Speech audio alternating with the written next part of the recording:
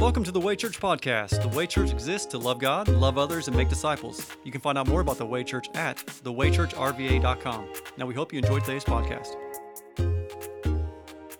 Good morning, everyone. I am Stacy Gilman, and I serve on the Way Kids team. This morning, I'm reading from Colossians chapter 3, verse 22 through 24. Slaves, obey your human masters in everything. Don't work only while being watched as people pleasers, but work wholeheartedly, fearing the Lord. Whatever you do, do it from the heart as something done for the Lord and not for people, knowing that you will receive the reward of an inheritance from the Lord. You serve the Lord Christ. Amen. Father, we are so thankful for you. Lord, you are worthy of every aspect of our lives.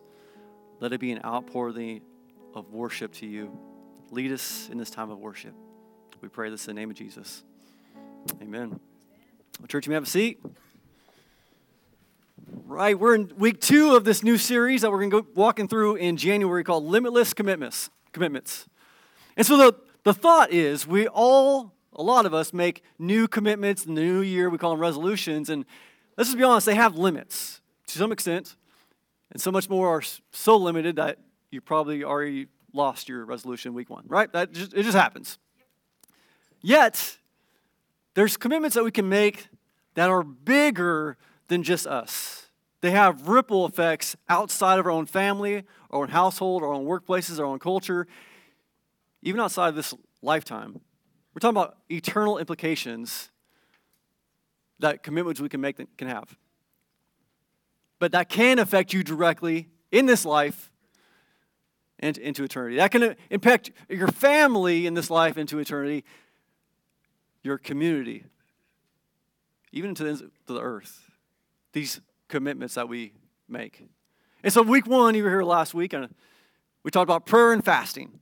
This commitment to prayer and fasting. And today we're going to talk about work as worship. And so if you're taking notes, if you got one of those new notebooks, if you have not, we have them at our connections table before you leave. Take one of those. But if you have those new notebooks, use them. They're amazing. They're no good at the table. All right? You get the point. Work as worship. And so I was thinking about as we were worshiping, how grateful I am for our worship band. I mean, they're amazing. I'm just so thankful for the Lord. Can we just praise God for how God's provided in this way through this team serving the way they do? And the reason I bring that up, because sometimes we're tempted to think that's all worship is. We come here on Sunday mornings and we sing. And then Josh will say some things and we'll pray and then we'll worship some more, right? We have categories of worship, and the Bible doesn't give those distinctions. It really goes to the point that all of our life is worship. Now, these are aspects of worship, but our lives are meant to be an outpouring of worship. And so this is what drives what we're talking about this morning, is work as worship. And I'm not saying worship your work. We clear there? Some of us fall into that trap, right? But work as worship. So think about your work, or your week rather, and how you spend the majority of your time. What do you do? Where's the majority of your time go? I mean, some of us, we spend a lot of time on doing different things, right? I mean, scrolling your socials. I mean, me and my wife and my oldest daughter, we've gotten this new rhythm, competition really, of seeing who can send the funniest Instagram reel. This is what we do. Literally last night, my wife and I were sitting on the couch together, just sending each other reels. She's right here, just sending each other. It's a new hobby of ours. Maybe TMI. But we spend a lot of time doing that. That's not the majority of the time. Some of you spend a lot of time doing many things. I mean, spend a lot of time cooking dinner, changing diapers, playing golf. But for the majority of people, the majority of our time goes towards working. And working, just for context, is a good thing. I mean, many of us spend the majority of the time trying not to work. That's a whole different topic, and we're going to touch a little bit on it today. But working is a good thing that was ordained by God himself. We see that in Genesis 2. God created man and placed him in the garden. Genesis 2:15 says, the Lord took the man and placed him in the Garden of Eden to work it. We see the Apostle Paul. He himself wasn't just his full-time ministry, but Acts 18 actually says he was a tent maker also. We see throughout the Bible, work is actually a good thing. And so the purpose of the time together, I'm going to clarify what we see as work. And when I use the term work, what we're referencing, and not all-encompassing, but just give you a frame of reference. I mean, work can be anything from selling shoes to working at Subway, making sandwiches, to working at Starbucks, making your salted caramel cold brew, to your students pursuing the profession, to the stay-at-home parents. I mean, there's a lot of categories of work. And so that just gives us a starting place of what we consider work. All these things and more are work. And so we're using this term work as worship. Worship is an interesting thing trying to define. But I came across this definition of worship by this guy named Bruce Leafblad.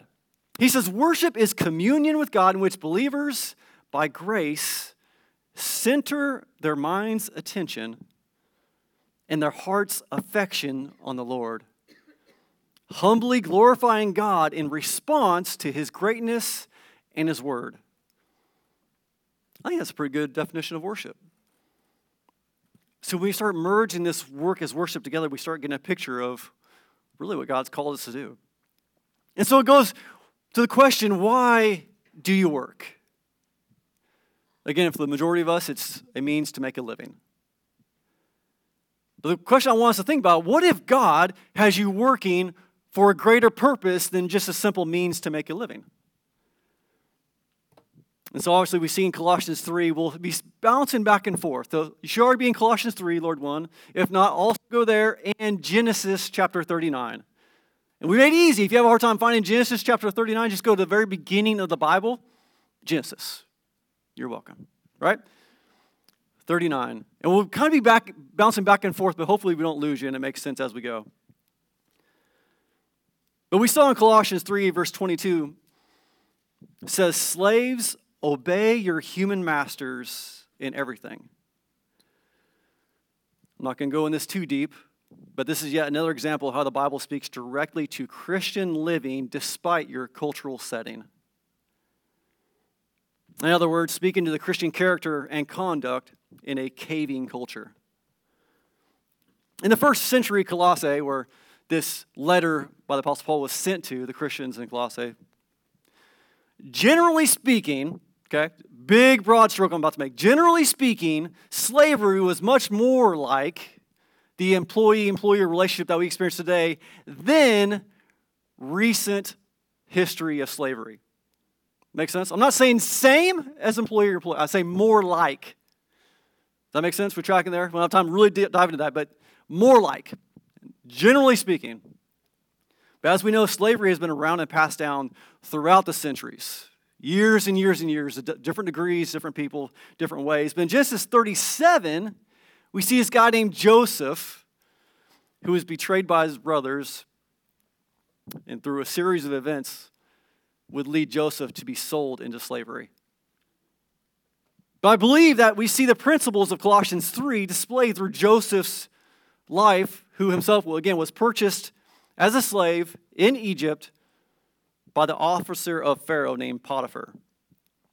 And just noteworthy, I don't believe this was Joseph's dream job, okay? Working as a slave somewhere. Don't believe that's what he grew up as a child dreaming to do. Well, I say that there's some encouragement. If you're not in your current dream job, there's hope, right? It's not wasted effort.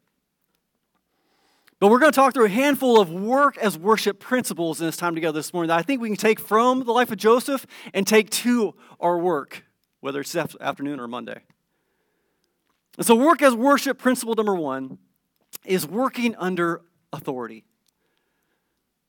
Working under authority. We see in Genesis chapter 39, verse 2, it says, the Lord was with Joseph, and he became a successful man serving in the household of his Egyptian master. Notice that he's successful in the household. So it begs the question, how did Joseph become successful? I'm going to give us 3 thoughts. Number 1, he submitted to authority. he submitted to authority. Colossians 3:22 says, obey your human masters in everything. Now, everyone has a master, everyone. And most of us have two, at least. I mean, we have an authority at work, your boss, supervisor, CEO, whoever that person is. But everyone has an authority in this world, whether you believe it or not. His name's Jesus. I mean, Jesus himself said in Matthew 28, all authority has been given to me in heaven and on earth. In case you're wondering, that's everywhere, right? That's a lot of places. All the authority. And so we all have one master. Most of us have two, maybe more. So Joseph here submitted to authority. Number two, he worked to the best of his God-given ability. Notice that he served, it says, serving the household. And we know, just practically speaking and biblically speaking, we're called to work while God provides the rest. We just don't sit there like got some genie in a bottle and say, God, provide this, and just sit there and wait. And we pray, but we also go. We pray and we work. We pray and we serve. We pray and we wait. We do all these things, but God's called us to be doers. And so there's no doubt that Joseph worked to the best of his ability using his God-given ability. And number three, Joseph's duties were devoted for God's glory. And we can see that just from Joseph's lifestyle and what we come to see in his life. But what I'm bringing from here is both practically what this looks like, but biblically, this whole concept of how we're called to work. And as Proverbs 16 verse 3 says, it says, commit your activities, means work, to the Lord. Commit your activities to the Lord, and your plans will be established. It goes back to what we talked about last week in prayer and fasting. As God, we're committed and devoted to Him, He aligns our wants with His will. Commit your activities to the Lord, and the plans will be established. So what we see as work as worship, principle number one, is working under authority, which leads to work as worship, principle number two. Working with intentionality. Working with intentionality. Again, think through, as you're working, of your areas that you consider work. Students, workplace, home life. In Genesis chapter 39 again, we come to verse 3, and it says, when his master saw that the Lord was with him, and that the Lord made everything he did successful, Joseph found favor with his master and became his personal attendant. Potiphar also put him in charge of his household and placed all that he owned under his authority. So here's what I'm not saying. I'm not saying that a promotion is promised if you just apply yourself. That's not what I'm saying. But I am saying that Joseph applied himself for a greater purpose. Again, Colossians 3 verse 22 says, don't work only while being watched as people pleasers, but wholeheartedly fearing the Lord. And this wholeheartedly means with sincerity.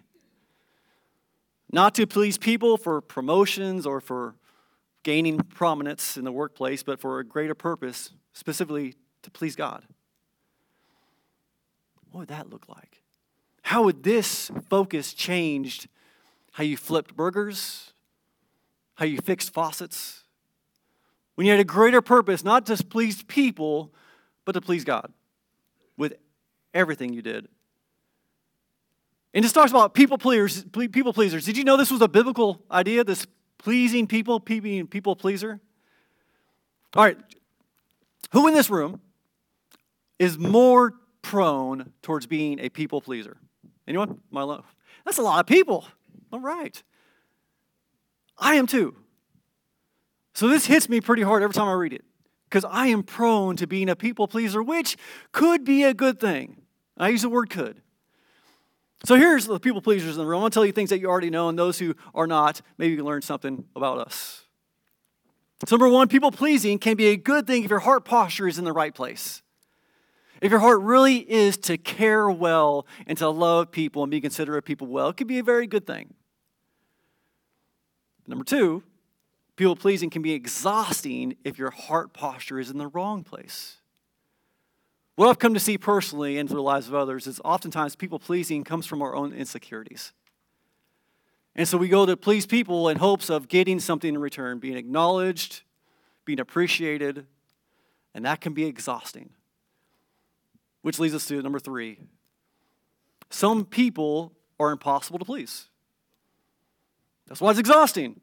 Because not only are you hoping to get something, but not everyone's going to give you what you want to get. And so when you serve, when you work, hoping to get something back, and you don't, it leads easily to discouragement. But a few things regarding this work as worship principle number 2, working with intentionality.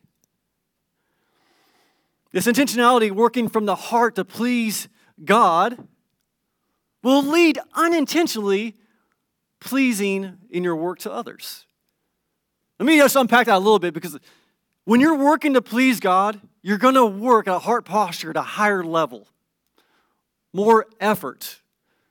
At least you should.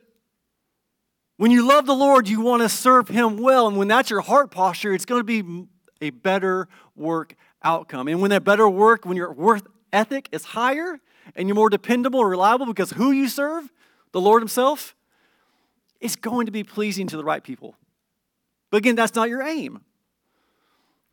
Number 2, this type of intentionality in the workplace breaks down the barrier that we make between the secular and the sacred.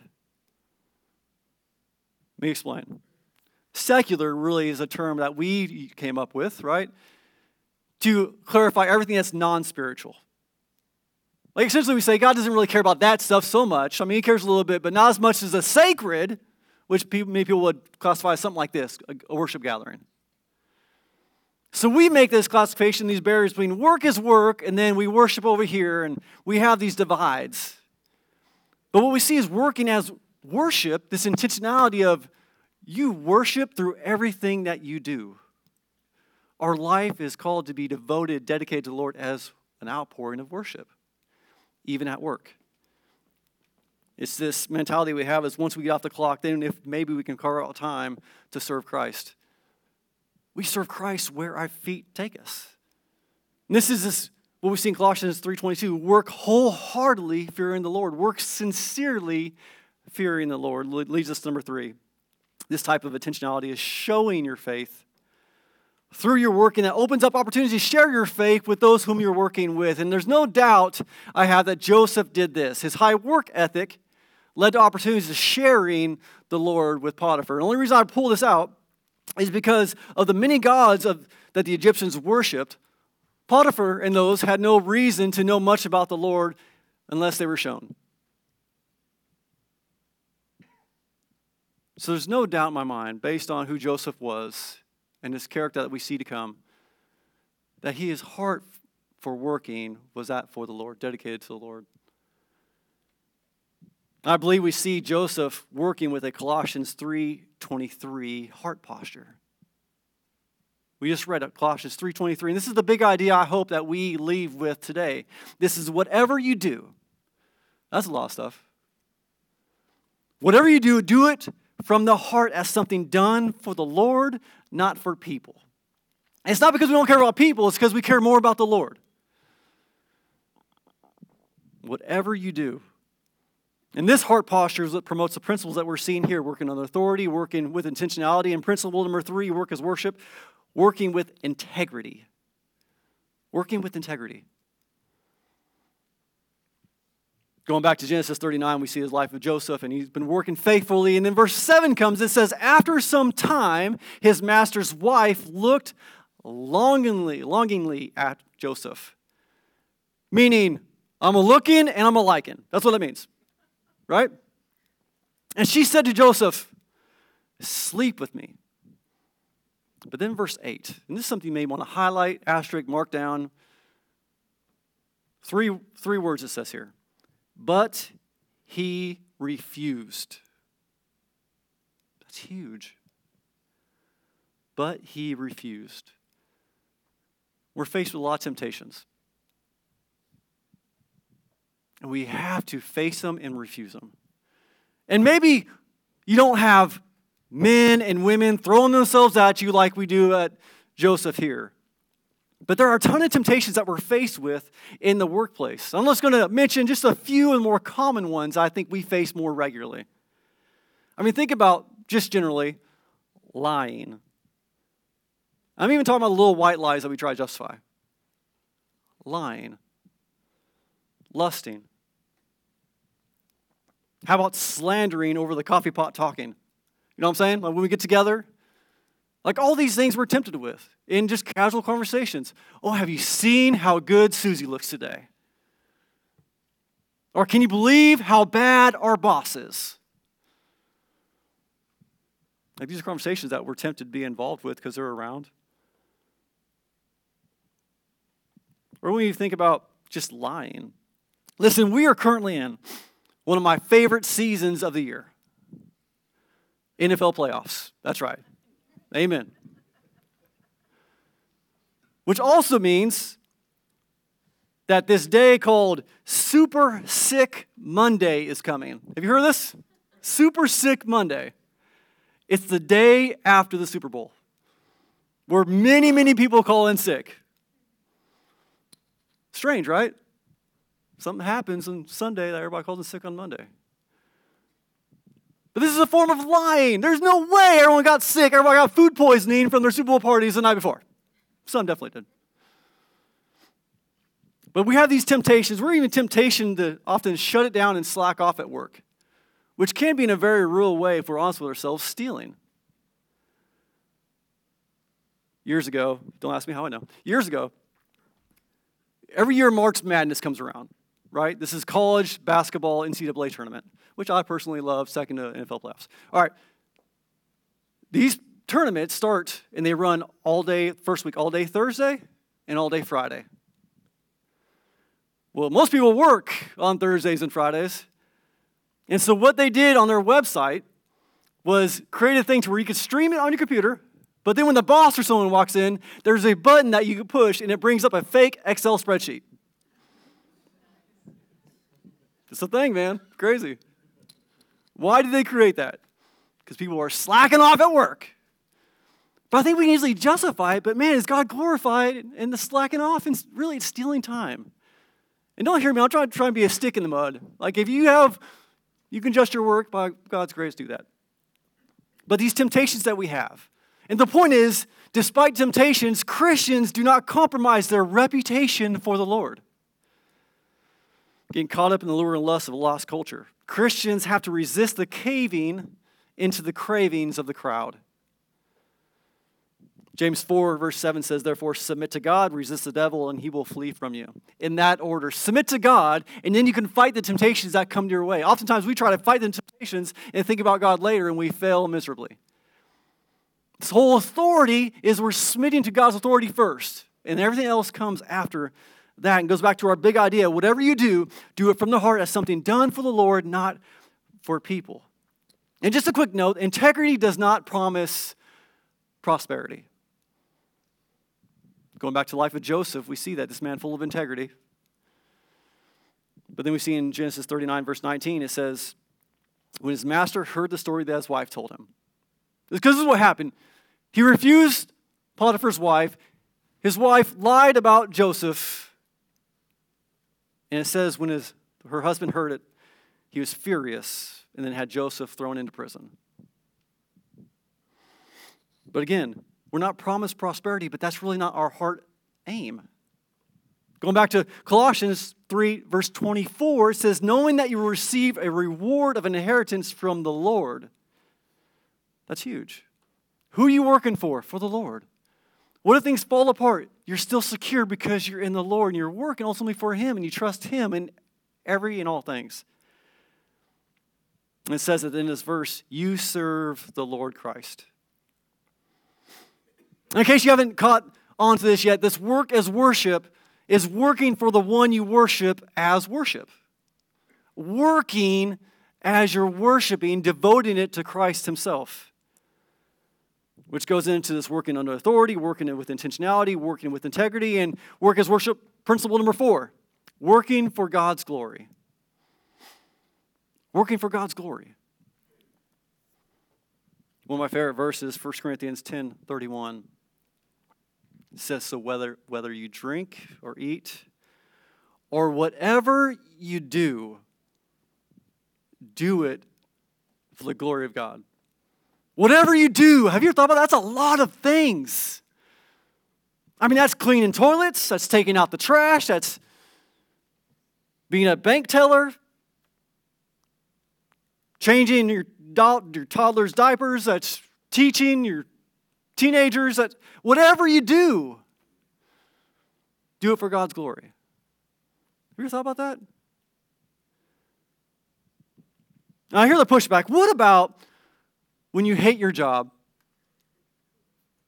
Or what about when your boss is impossible to take? What about when you're just having a terribly bad day? Well, that's when you go to work as worship principle number 5. And it's this faith concept. It's working under God's sovereignty. Working under God's sovereignty. Faith in God who sovereignly reaches over any workplace. And so going back to Joseph's life real quick, through a series of events. Again, he was betrayed by his brothers. He got thrown into a pit, left to perish. Got picked up, sold into slavery, found himself at Potiphar's house as a slave. Then from Potiphar's, he went to prison because he passed on Potiphar's wife's seduction. From there, through a series of events again, he found himself in the palace, working directly for the Pharaoh. And now he had authority. And he was able to exercise his authority over Egypt, which he used by his own abilities and God's gifting to lead the whole people to start setting aside and storing food because he knew, by God's revelation, of a coming famine. And by his leadership, many people were saved from the famine that struck the whole area, the whole region, which gave him this opportunity. Remember, we were talking about God's sovereignty.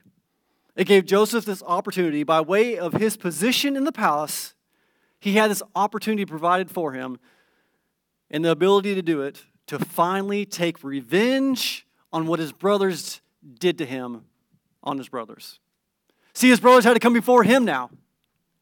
And when they found out who Joseph was, they were fearful for their lives. And rightly so, right? Because they knew what they did, and now he's in a whole bunch of power and authority, and he can do whatever he wants to these brothers. But see, I'm convinced Joseph still knew that he was a man under a higher authority in Colossians 3:24 type of way, which says, you serve the Lord Christ. He was a servant of the Most High God. And so to his brothers, in Genesis 50, verse 20, he says, you planned evil against me. God planned it for good to bring about the present result, the survival of many people. God is sovereign over all things, always. God is sovereign over your success and even over situations that cause you stress.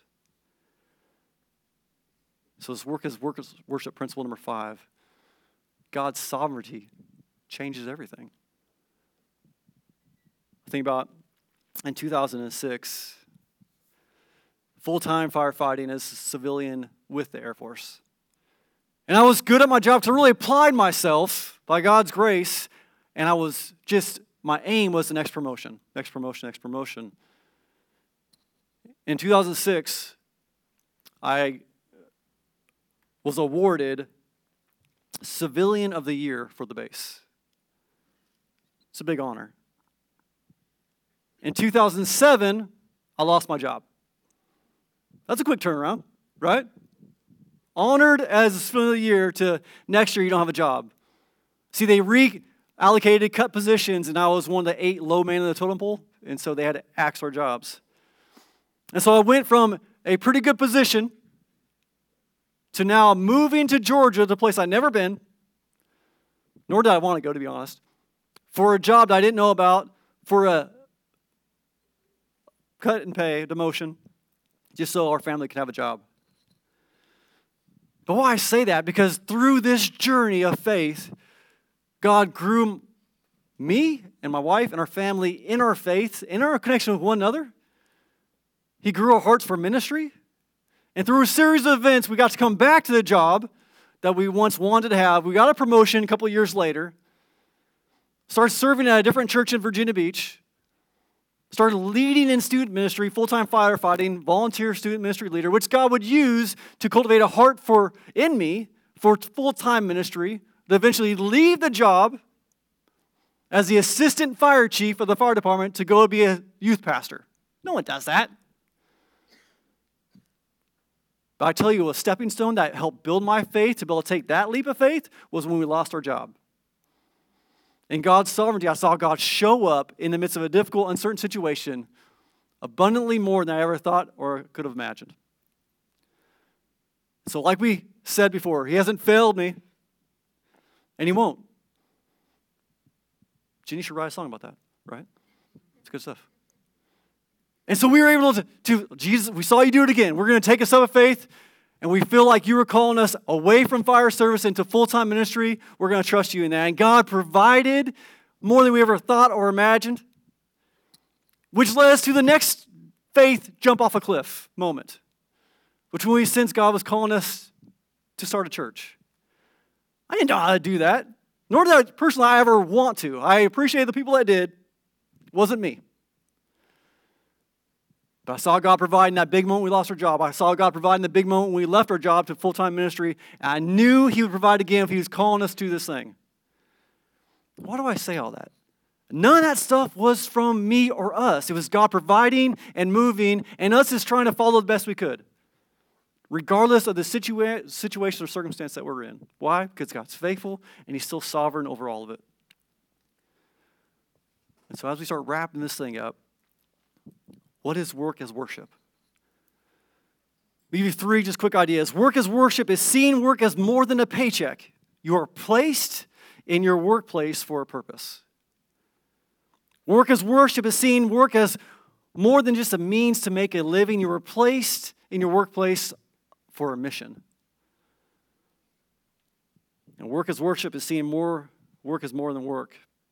You are there working as a witness for the one whom you worship. Colossians 3:24 again says, you serve the Lord Christ. And that serve can be translated slave. Saying you are a slave to the Lord Christ. And this is a good thing. Because this just references where we were brought from as Christians and brought to. By faith in Jesus' finished work on the cross, you have been saved from being a slave to sin to being a slave to Christ, in whom we are able then to find purpose and life. That's where it all starts. Romans 6:22 and 23 says, but now, since you have been set free from sin and become enslaved to God, you have your fruit, which results in sanctification. An outcome is eternal life. The outcome is eternal life. It says, for the wages of sin is death. Those things that we earn because of who we are and the lifestyle that we're living of separated from Christ was death. But it says, but the gift of God is eternal life in Christ Jesus our Lord. God has given us this gift, paid the wages that we could not pay, the debt we could not afford because of who He is, and we were incapable of doing it. Jesus said, tetelestai, said, it is finished on the cross, which means paid in full.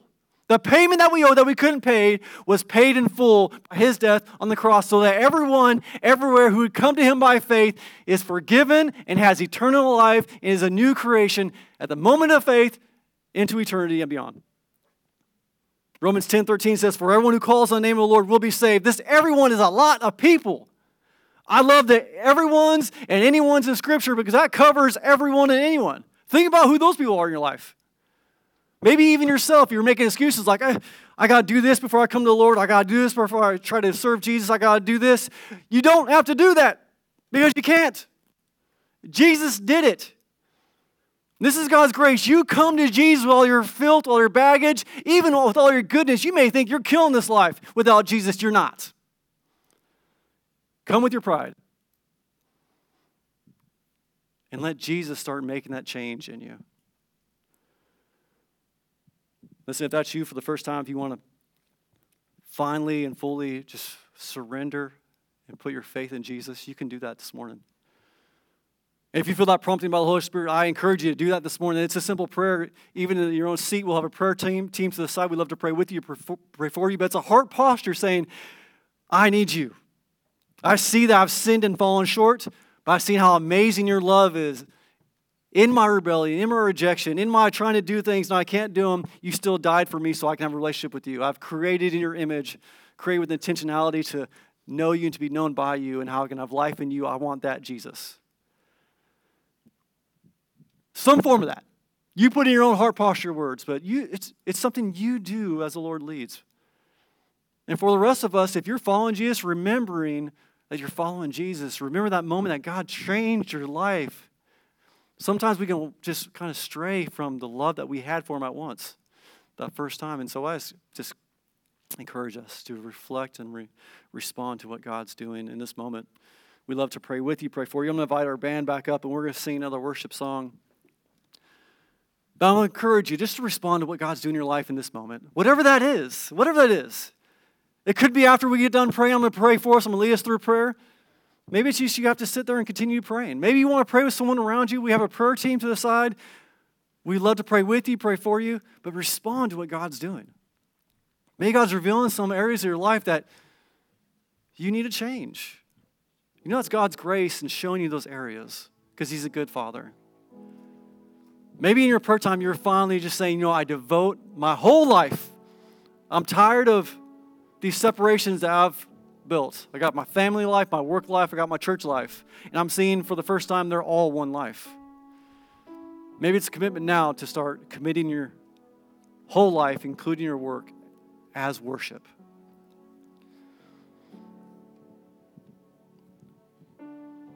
Whether your work is around the home, on the phone, managing loans, selling cologne, flying drones, playing the trombone, teaching your toddlers how to use a porcelain throne. You're welcome. Delivering dinner to some guy named Ramon. It took me way too much time to come up with this. The point is, determine today to devote your work as worship to the Lord. Father, we thank you for bringing us here.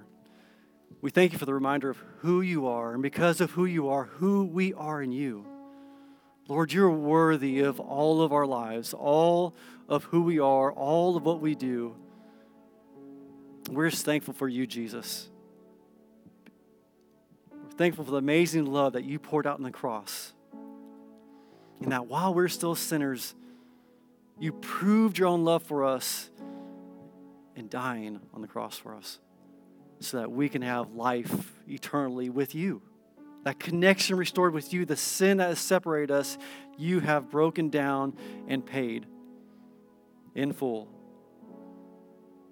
So Lord, we thank you for your goodness and your grace. We thank you for the ability to work, Father. And so I just pray by the power of your Holy Spirit that you lead us to start living every aspect of our lives as worship